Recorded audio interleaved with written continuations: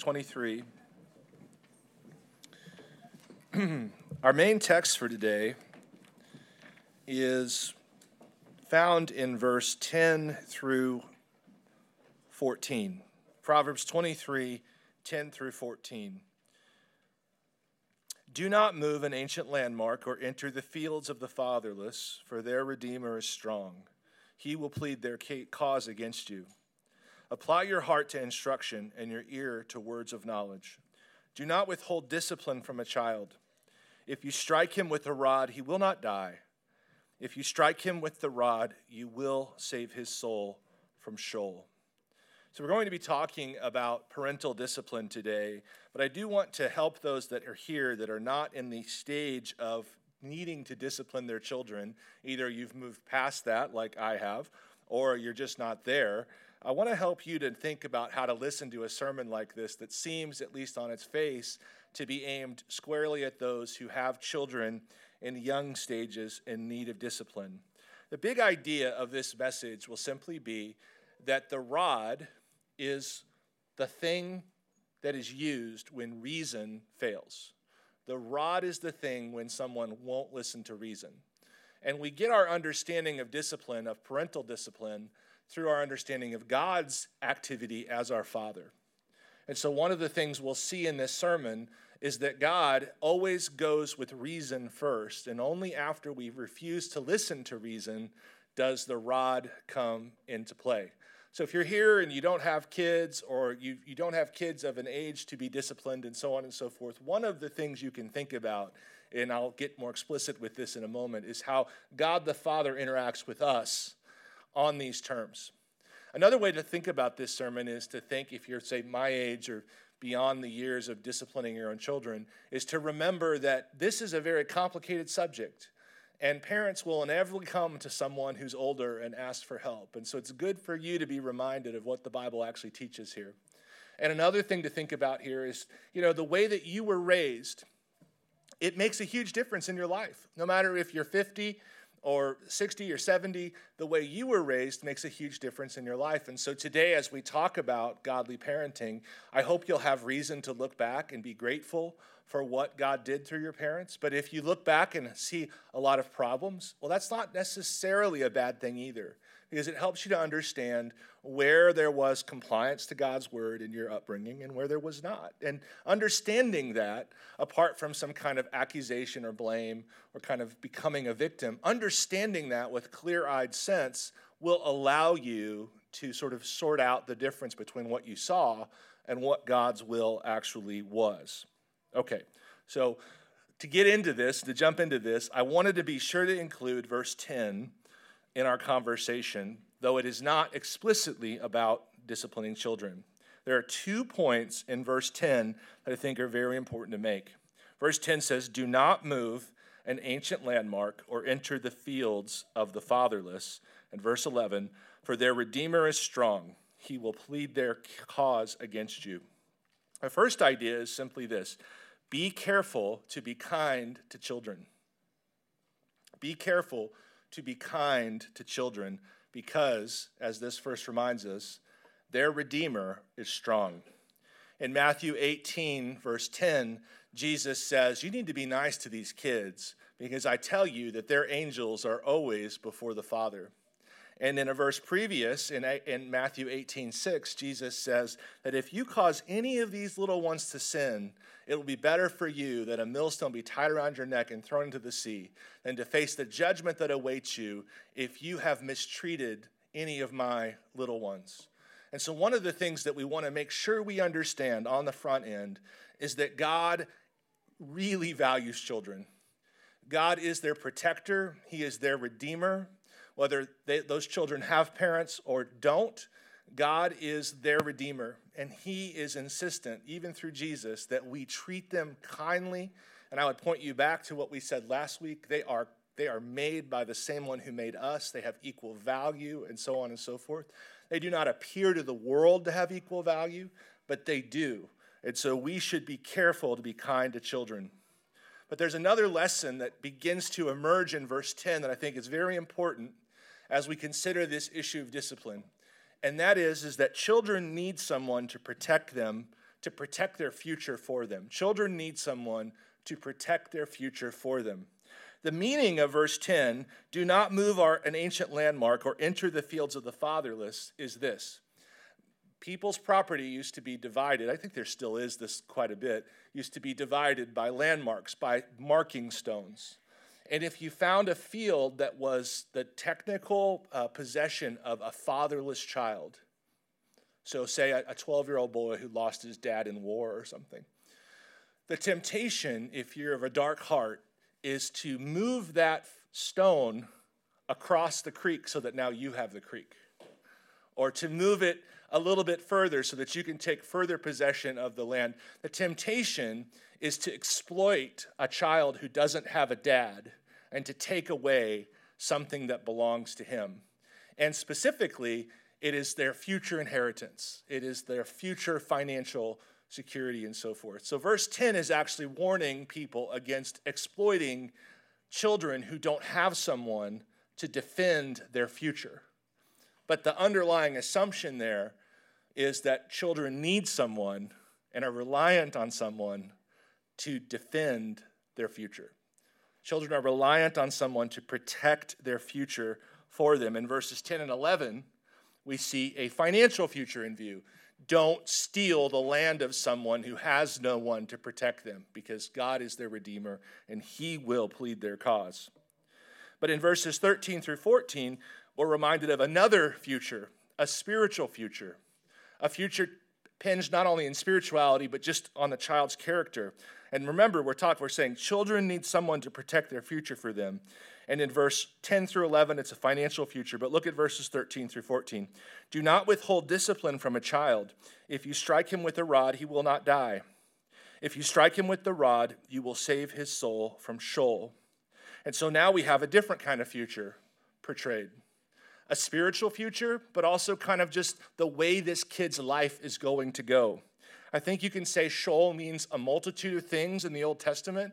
It means just death, it means hell, and it means sort of a living hell. A living hell. What do I mean by a living hell? Well, look at verse 20. As the writer of this passage pivots from discipline, he begins to warn his son about different outcomes in life. Verse 20, be not among drunkards or among gluttonous eaters of meat, for the drunkard and the glutton will come to poverty, and slumber will clothe them with rags. Listen to your father who gave you life, and do not despise your mother when she is old. Buy truth and do not sell it. Buy wisdom, instruction, and understanding. The father of the righteous will greatly rejoice. He who fathers a wise son will be glad in him.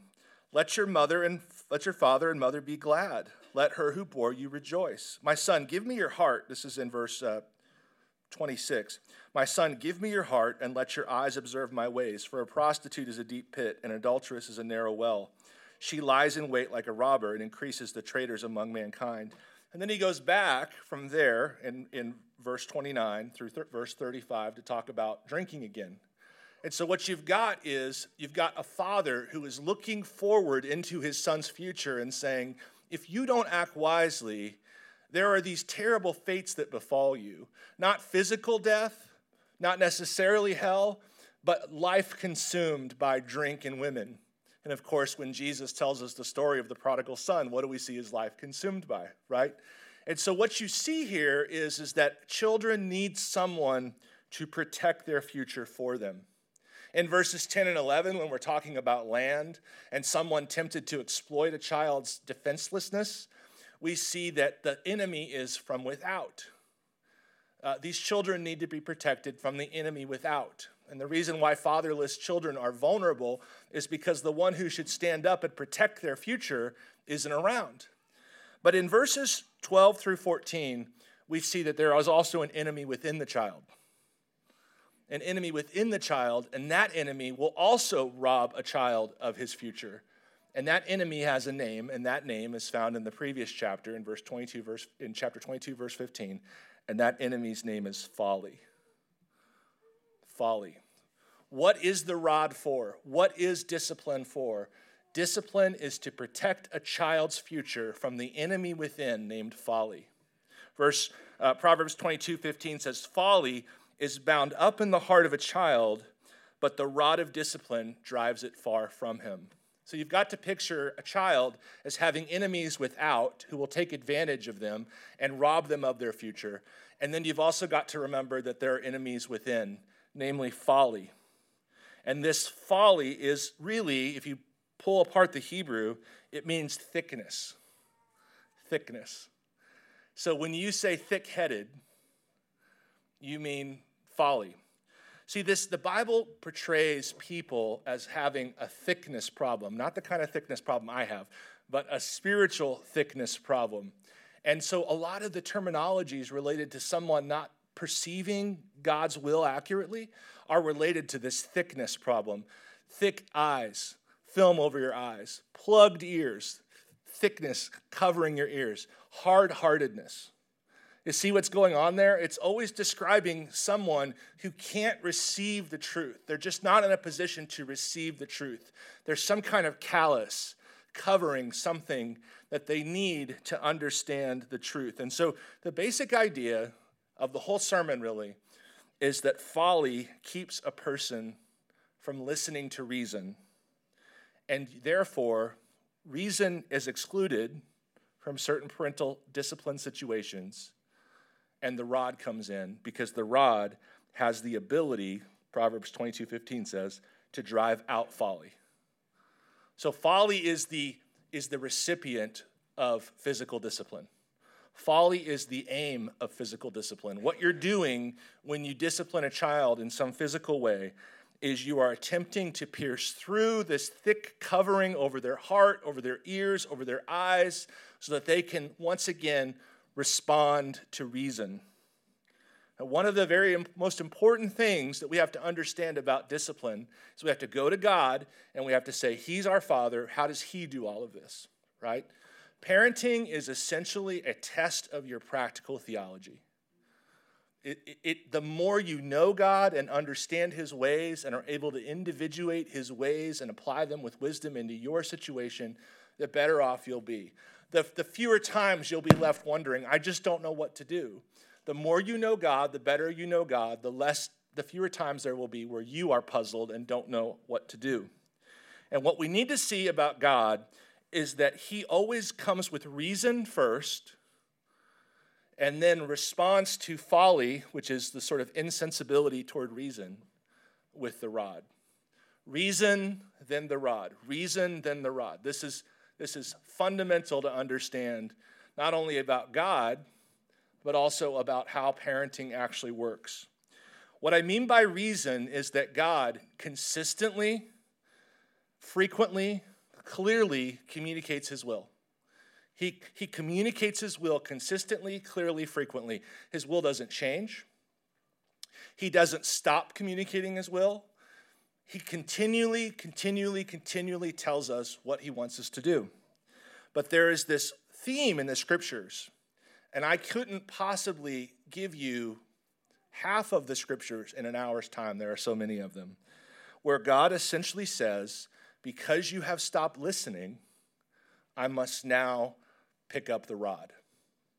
Because you have stopped listening, I must now pick up the rod. There's this heartbreaking moment where Jesus is crying over Jerusalem, and He says, oh, how often I have longed to gather you under my wings like a hen gathers its chicks, but you would not listen, or you were not willing. And Jesus is weeping over Jerusalem because He knows in a relatively short period of time, the entire city would fall under God's extreme discipline hand in 70 AD, and terror would be just constant in this city as a fundamental reaction to their unwillingness to listen to the reason, the logos that was in their midst, who was Jesus. Let me just give you two texts that show this kind of pattern, reason and then the rod. In Jeremiah 7:13 through 15, and now because you have done all these things, declares the Lord, and when I spoke to you persistently, you did not listen, and when I called you and you did not answer, therefore I will do to the house that is called by my name, in which you trust, and to the place that I gave to you and to your fathers, as I did to Shiloh. And I will cast you out of my sight, and I will cast all your kinsmen, all the offspring of Ephraim. Isaiah 66:4. I also will choose harsh treatment for them and bring their fears upon them, because when I called, no one answered. When I spoke, they did not listen, but they did what was evil in my eyes and chose that in which I did not delight. How does God parent us? He gives us his will. He communicates his will. He communicates his will in a consistent way. He communicates his will in a patient way. He is an expert at communication. He tells us. And if we listen and obey, we don't experience the rod. But if we cannot respond to God's reason because there is thickness over our hearts or over our ears or over our eyes, God allows the rod to come in as a way to pierce through, hopefully, because it doesn't always work, pierce through that thickness that's covering our capacity, our ability to listen. So this is what God is always doing. Even in the garden, we see that God says in very clear and reasoned terms, the day that you eat of this, you will surely die. He is always telling us what we must do and what we must not do. But then, if we refuse to listen to reason, God brings in the rod. Jesus came as the Logos. He came, which is another way of saying the reason. In the beginning was the Logos, the first John 1 says. So God is always communicating his will first, and then when people are slow to hear, he communicates it again. He communicates it again. He will send prophets in to live out his word, so that not only is the word spoken, but then he calls someone like Ezekiel to live out sort of a moving picture, a moving meme, if you will, of exactly what he's saying. God consistently and clearly communicates, but at some point, according to his divine will and his divine wisdom, he moves from reason to dealing with the folly that is at work in the human heart, and he drives that out through discipline, through the rod. So this is what Proverbs is doing. The book of Proverbs is reasoning with a young man. Over and over and over again, the bulk of Proverbs, even though there are many Proverbs about spanking and about discipline, the whole context of the book is a father reasoning with his child. And then when that reason fails, the rod is brought in. Well, let's pause here to discuss one application point for parents. I'll often be asked by parents, is spanking the only way? How should I spank? What other options are there? And so on and so forth. Well, if you understand this principle clearly, you'll begin to understand. If the child isn't responding to reason, you have to use some kind of a rod that pierces through, that doesn't communicate on an intellectual level. And so you could get too cute with your spanking replacements and essentially ask, why aren't these working? It's like, well, because you're trying to reason with someone who has already shown they're not open to reason. So the reason that the paddle, the rod, is put forward here is not out of cruelty, it's out of kindness, and it's simply an effort to communicate in a way that may be understood when someone has been closed off entirely to reason. So by all means, understand this passage that we've just read. Do not withhold discipline from a child. If you strike him with the rod, he will not die. If you strike him with the rod, you will save his soul from Sheol. By all means, individuate that and find out techniques to pierce through the folly that work for your child. But if you get too cute and you get too abstract from this, you're essentially winding up back in this place of reasoning with your child, and you need an alternative. You need a second step. So whatever you choose your second step to be, it can't be reliant on reason entirely. You have to figure out a way to pierce through the folly with something that doesn't rely on their heart, their eyes, their ears. And a lot of people for many, many years have found that the bottom receives information that the ears will not. Now,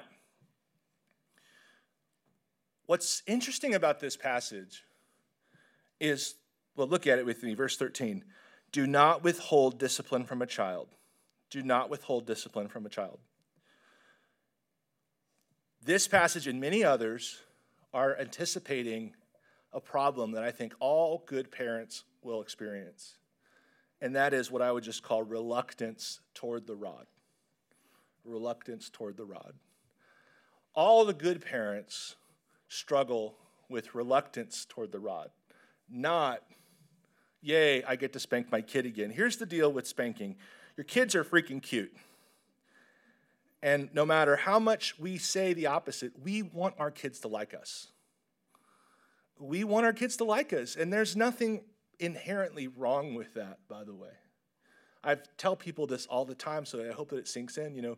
The majority of time you relate to your child will be as adult to adult. That is the longest period of experience you'll have with your child. Not when they're 4, but when they're 24, and so on and so forth. And so the desire to have your children as comrades is not all bad. It can go too far, and I'm thinking of that terrible woman in Mean Girls, the terrible mother in Mean Girls, where you're just trying to validate your own coolness by having your teenagers think you're cool. That's a terrible idea. But the desire for your children to like you, that's wholesome. That's good. There's nothing wrong with that. But it can cause reluctance toward corporal punishment. The other reason for reluctance is that it's just a lot of work. It's a whole deal, right? It's just a whole deal. It's like you're going along with your day, and suddenly, you blow out a tire in your car, and now you're just sitting there, and you're just dealing with this thing you just don't want to deal with, and so on. So it's actually quite a bit of work, and not only do we want our kids to like us, we're all in some ways lazy, especially given certain days and certain conditions, and so on and so forth. And there just seem to be a lot of reasons to let this pass, and so on and so forth. So that's another reason for reluctance. Another reason for reluctance is just an uncertainty about when it is appropriate. Hopefully, just in giving you the dynamic that we see with God, reason then rod, you begin to have some idea of when it is appropriate. But even then, you're like, okay, have I communicated this enough? Have I reasoned with them enough? And what is enough? And so on and so forth. And so there's always in a good parent's heart a bit of uncertainty about, is this the time? Is this not the time? So on and so forth. And I won't get into today about the uncertainty of how to do it and so on and so forth, because I don't want to get flagged online or something. I really care about that a lot. But one of the things I want to deal with, and I hear this all the time, is what I would call an urban legend that suggests that excessive discipline leads to rebellion. That excessive discipline can stir up a child into rebellion. And I want to speak to your conscience about this because I believe that it is an urban legend, and I want to clear it up. First of all, that would be purely anecdotal. Right? It would just be something that the Bible does not teach. The Bible does not, if you have the right relationship with God's word and see it as the sufficient source for all you need for life and godliness and to make you equipped for every good work, you would go to the Bible and say, how many times has the Bible warned me about excessive discipline causing rebellion? And the answer would be, I know the Bible pretty well. I can't think of any. My guess is there's something. I just can't think of it. But I spent a week trying to think of it. I couldn't think of it. Now, ask me the opposite question. How many times does the Bible warn implicitly in a text like this, or explicitly in a text like this, or implicitly just in a story, that a lack of discipline leads to rebellion? A lot. Those many, many instances. So one of the things I'd want to say is that one of the things we got to get good at is sniffing when an urban legend has entered our conscience and it just doesn't fit with God's word. It's this just seems like somewhat logically possible, but I need to investigate this further because it doesn't really match up with God's word. Nonetheless, this has been, since I was a kid, an extraordinarily common perception that excessive discipline leads to rebellion. And so I want to handle it just for maybe 5 minutes or so.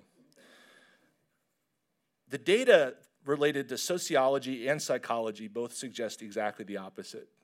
Not that we're aiming for this sort of thing, but the truth is that the data that I've seen says that the more dominant someone is, the more subservient the subject becomes.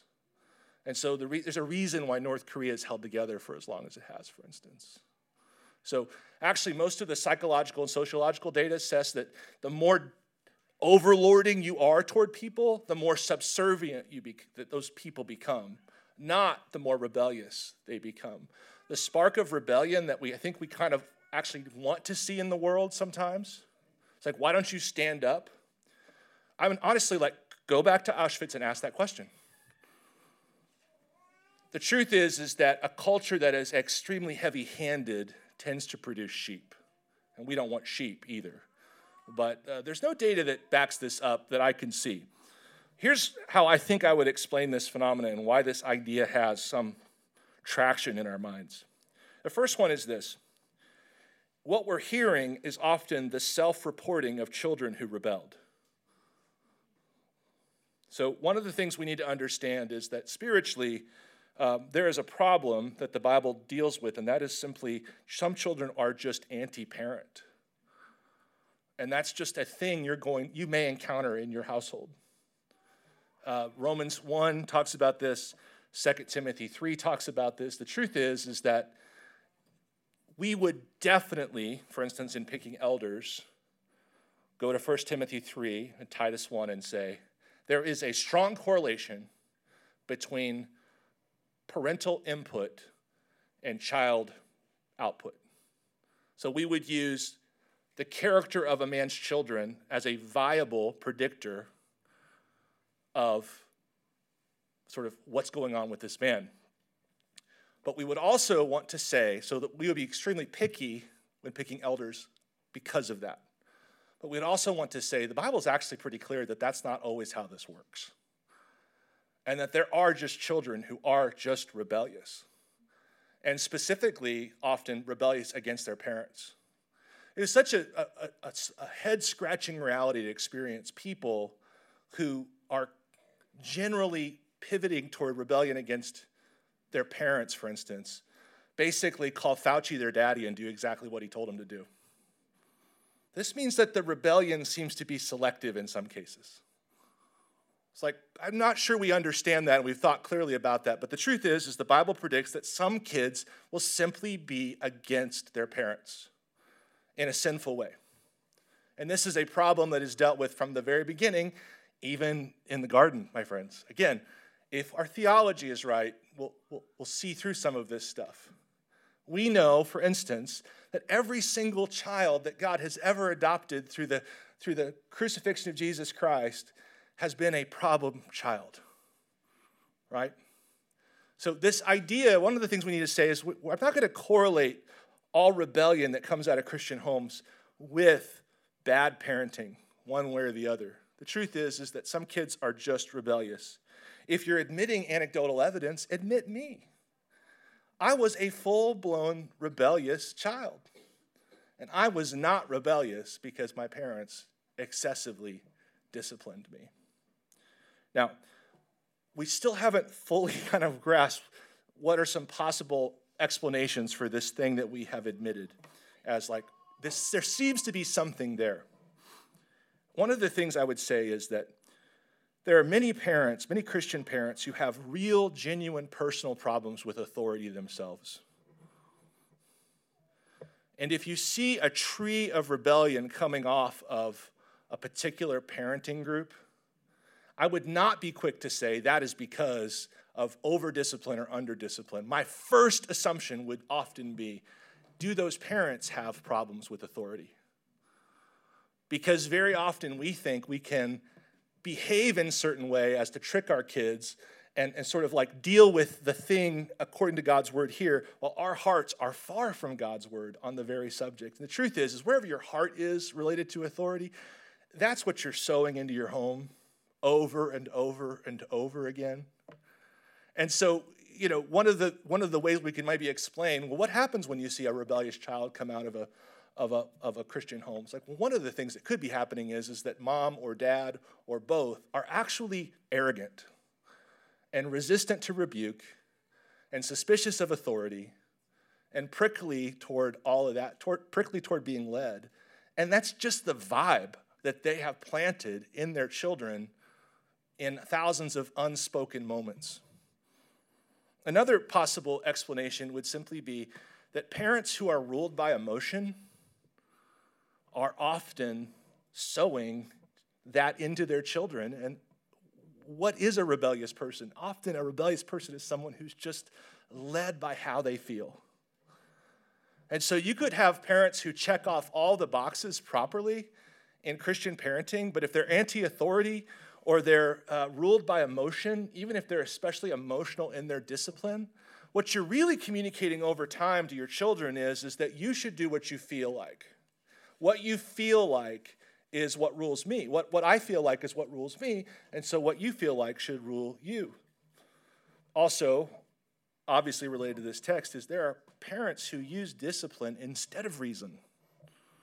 This is the classic because I said so thing, with no clear explanation of what is going on and why it's going on. There are parents who use discipline in capricious and arbitrary ways. And there are parents, most importantly, who use discipline for some other purpose than what is prescribed here. And so what I would tell you very clearly is, like all things that God has given us, we can misuse them.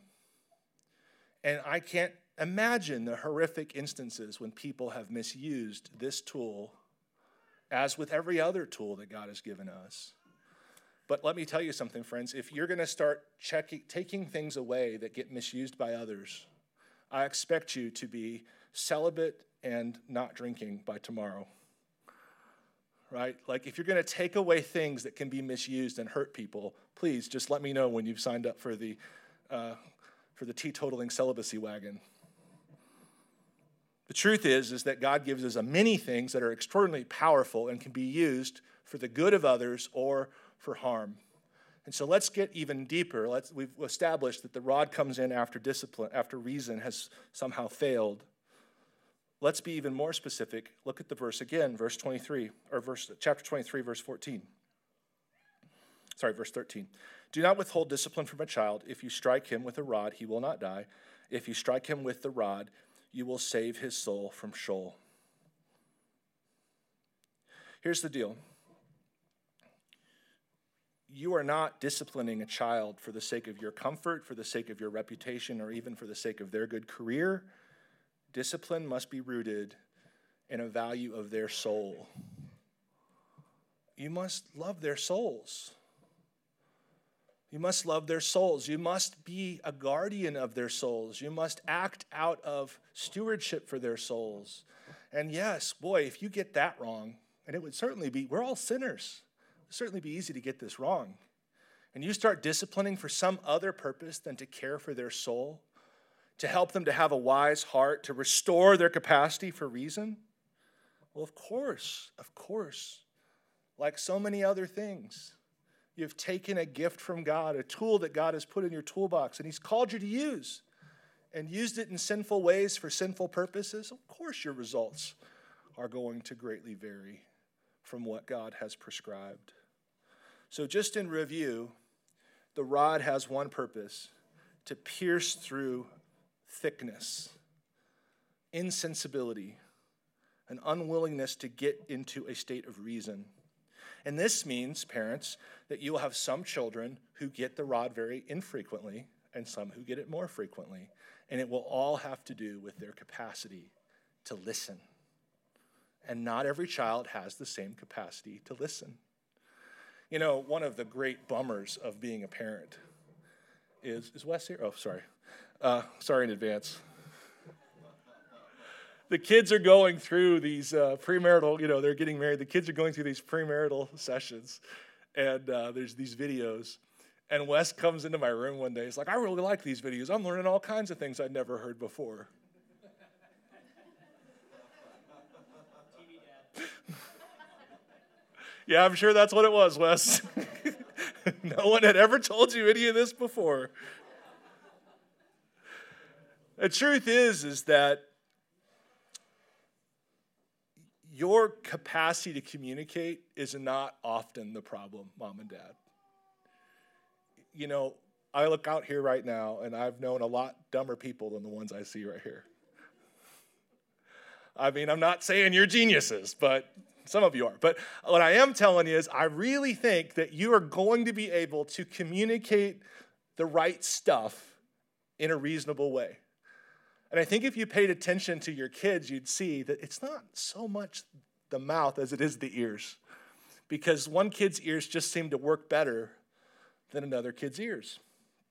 And if you'll remember that it's not up to you, you didn't choose their ears for them.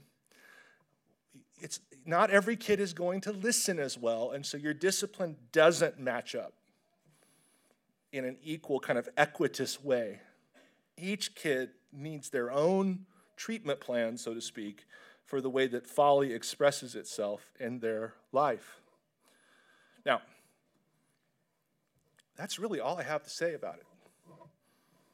It's a really simple, conscience-cleaning treatment of the subject of spanking or discipline in general. And that is, tell your kids what you want them to do, and at some point, they're going to cross a line that you are clear is, this is folly. Now,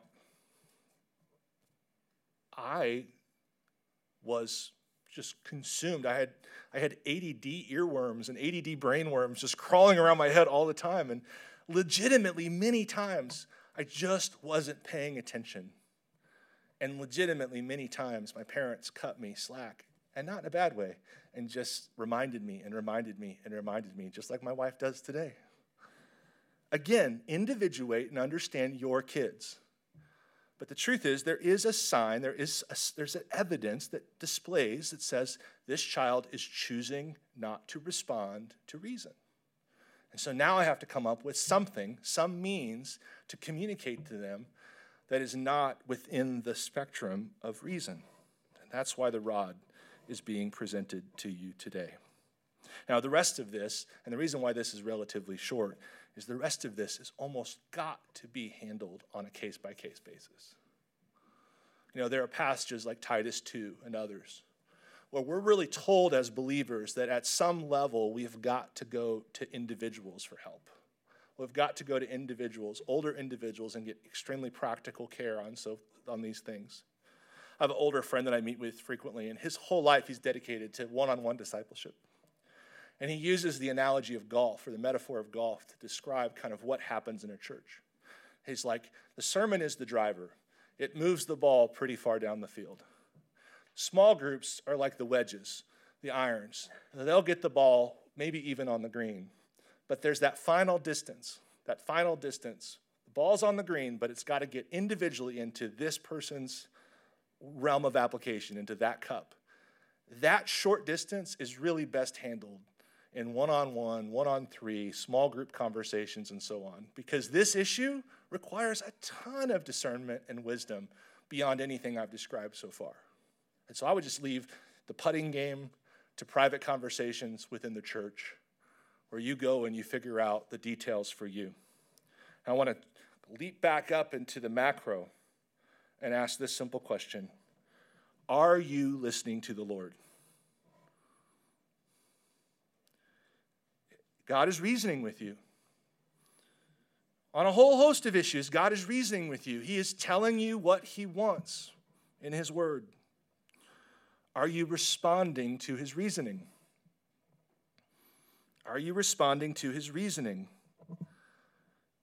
Well, if not, what is the trajectory for your next experience? What have we learned today? What comes after the rejection of reason? Well, it's the rod. The rod comes when reason fails.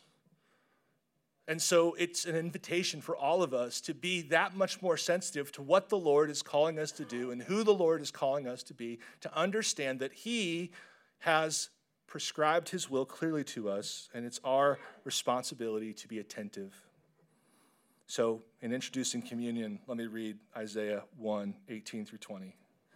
Come now, let us reason together, says the Lord. Though your sins are like scarlet, they shall be white as snow. Though they are red like crimson, they shall become like wool. If you are willing and obedient, you shall eat the good of the land.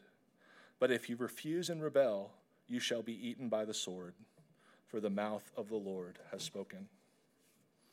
In 2 Corinthians chapter 11, Paul is issuing quite a bit of reason in hopes that the church will repent over their sinful partaking of the table. But he just reminds them at this very time that it is the Lord Jesus who was not only disciplined on our behalf, but punished. He says, "For I received from the Lord what I also delivered to you, that the Lord Jesus on the night when he was betrayed took bread.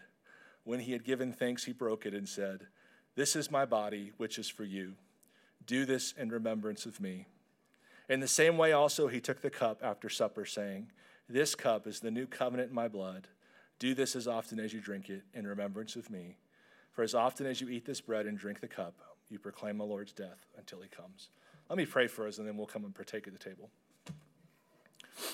Well, Lord God, we praise your holy name for your kindness and patience toward us. You have been far more patient in communicating your will to us than we deserve. We actually don't even deserve to know your will. And you have shown us not only your will, but yourself. And you have given us over and over again time to hear you and to respond. And Lord, we are also thankful. As I read in Psalm 119 this week, it is good that I was stricken by the Lord, for now I have a heart to obey. Lord, we are thankful not only for your reasoning, but also your rod. We are thankful for the ways often, Lord, just through simple consequences in our life, that you bring the rod into our lives, and you discipline us and restore our hearts, soften our hearts, and renew them and make them ready to listen to and obey. So God, we are most thankful above all for the privilege we have to call the God of the universe our Father. And we have that privilege because of what Jesus Christ accomplished on our behalf on the cross. Father, I lift up in particular parents of younger children who are processing this idea at a personal, individual level in their own homes. I pray, God, give them wisdom and patience and diligence, Lord. Lord, I pray that your Holy Spirit would fill them as they consider the work of parenting that you've given them. Lord, you love children. They are precious in your sight. And it is a high and scary privilege to be called to be stewards of those kids. And so, Lord, in addition to praying for them, I pray that our church would constantly be on mission to support and encourage those who are raising up little ones. Lord, I pray for those here who are going to have kids, who don't have kids right now. I pray, God, that you would bring blessings of children into their life. I pray, God, that you would just even do miracles to make that happen. I pray, God, that you would give blessings in the way that you give blessings, and that is that they're undeserved. God, shower blessings of children on our church. Shower blessings of children on our young people. And Lord, we pray that you would help this church to be the kind of place that protects children from the enemies outside and the enemies inside. In Jesus' name we pray. Amen.